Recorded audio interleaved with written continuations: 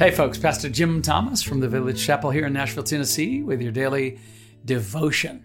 Thinking a little bit about the cross and this book here, The Cross of Christ by John Stott, one of my favorite Bible teachers of all time, pastor, gifted evangelist, preacher, scholar, theologian.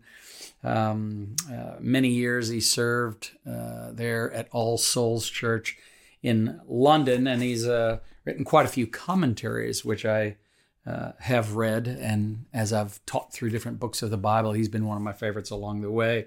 He says here, evangelical Christians believe that in and through Christ crucified, God substituted himself for us and bore our sins, dying in our place the death we deserved to die, in order that we might be restored to his favor and adopted into his family. And that's just a great way as he opens up that book. Great way to start it. One of my other favorite Bible teachers along the way has been Steve Brown from Key Life Ministries down in Florida. I remember him saying the problem with most of us, the very reason we don't love one another, we wear masks, and one of the reasons we're so dishonest is that at the cross, we only got saved. We didn't stick around to get loved. He says, when you get saved, don't leave. Stay there until you've gotten loved as well. It's at the cross of Christ where we find that kind of love. And that's exactly what Stott is talking about here as well in The Cross of Christ. By the way, a book I would highly recommend. Here's just maybe an opening page or two for our reading time together here today. He talks about an old painting, and maybe you can look it up on the internet yourself later if you'd like to. But he says, "Do you know the painting by Holman Hunt?" And he's going to describe it, so if you're just listening today as opposed to watching, you'll still be able to catch the idea. But he says there's a painting by Holman Hunt, the leader of the Pre-Raphaelite Brotherhood, entitled, quote, "The Shadow of Death," end quote. It depicts the inside of the carpenter's shop in Nazareth. Stripped to the waist, Jesus stands by a wooden trestle on which he has put down his saw. He lifts his eyes toward heaven, and the look on his face is one of either pain or ecstasy or both. He also stretches, raising both arms above his head, and as he does so, the evening sunlight streaming through the open door casts a dark shadow in the form of a cross on the wall behind him, where his tool rack looks like a horizontal bar on which his hands have been crucified. The tools themselves remind us of the fateful hammer and nails. In the left foreground of the painting, a woman kneels among the wood chippings, her hands resting on the chest in which the rich gifts of the Magi are kept. We cannot see her face because she has averted it, but we know that she is Mary. She looks startled, or so it seems, at her son's cross-like shadow on the wall. The Pre-Raphaelites have a reputation for sentimentality, yet they were very serious and sincere artists, and Holman Hunt himself was determined, as he put it, to do battle with the frivolous art of the day. Its superficial treatment of trite themes. So he spent from 1870 to 1873 in the Holy Land and painted this painting, The Shadow of Death, in Jerusalem, as he sat on the roof of his house. Though the idea is historically fictitious, it is also theologically true. From Jesus' youth, indeed even from his birth, the cross cast its shadow ahead of him. His death was central to his mission. Wow. So he knew from early on and told his disciples about his own death over and over and over again. And that which for so many nowadays is merely an item of jewelry actually was a sign and symbol of something much deeper, even in some ways horrific, in other ways victorious and liberating. Here he writes the sign under a section called the sign and symbol of the cross. Stott writes this: every religion and ideology is visual symbols, which illustrate a significant feature of its history or beliefs. And then he gives a few examples, which I found kind of interesting. Maybe you will as well. The lotus flower, for example, although it was used by the ancient Chinese, Egyptians, and Indians, is now particularly associated with Buddhism.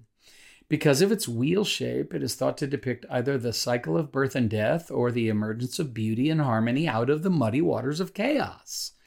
Sometimes the Buddha is portrayed as enthroned in a fully open lotus flower. Ancient Judaism avoided visual signs and symbols for fear of infringing the second commandment, which prohibits the manufacture of images. But modern Judaism has adopted the so-called shield, or the Star of David, a hexagram formed by combining two equilateral triangles. It speaks of God's covenant with David, that his throne would be established forever, and that the Messiah would be descended from him. Islam, the other monotheistic faith, which arose in the Middle East, is symbolized by a crescent, at least in West Asia.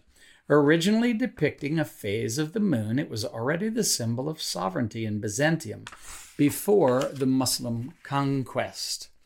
The secular ideologies of this century have also had their universally or almost universally recognizable signs. The Marxist hammer and sickle, adopted in 1917 by the Soviet government from a 19th century Belgian painting, represent industry and agriculture, and they are crossed to signify the union of workers and peasants of factory and field. The swastika, on the other hand, has been traced back some 6,000 years. The arms of its cross are bent clockwise to symbolize either the movement of the sun across the sky, or the cycle of the four seasons, or the process of creativity and prosperity. At the beginning of this century, however, it was adopted by some German groups as a symbol of the Aryan race. Remember, Stott is writing in the 20th century and published in 1986. So he's talking about that turn of the century for him. Then Hitler took it over, he says, and it became the sinister sign of Nazi racial bigotry.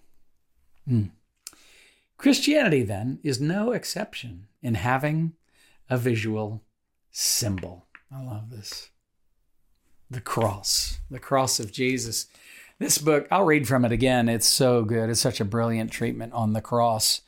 I have read before, probably you've heard me say this, but folks like N.T. Wright would say the cross is the place where, and the means by which, God loved us to the uttermost.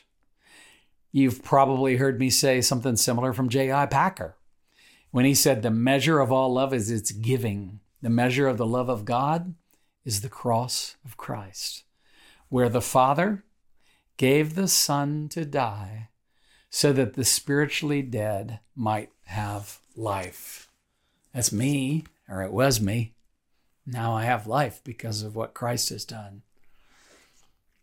It may have been you, and now you too have received life in his name. But if it isn't you yet, what are you waiting for, man? Well, wouldn't you want the life that is on offer to you through the finished work of Christ on the cross and his glorious resurrection? I hope you're interested in that.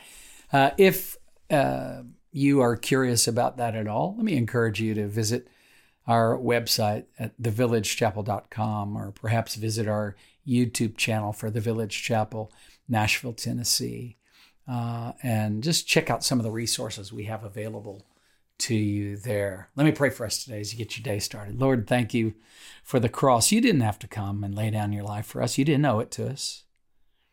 It wasn't that we had a claim on you. It wasn't that we deserved it even. You came to die for sinners like myself, and for like my friends that may be listening or watching today. So I pray for all of us, no matter where we may be on our spiritual journey right now, that you would open our eyes to see the wonders of your love that drove you to come for us before we got it together, before we even believed in you or trusted or hoped in you. You came on the run with rescue in the form of this Redeemer, Jesus Christ, Jesus of Nazareth, in whose name I pray today a blessing on each and every person that's listening or watching. Amen and amen. God bless you. Daily Devotions with Pastor Jim Thomas is a resource of the Village Chapel in Nashville, Tennessee. If you find this daily devotional beneficial, leave a review and share it with friends and family. For more resources or to support our ministry, visit our website, thevillagechapel.com. Artwork for this podcast by Kim Thomas. Music by Phil Kagi.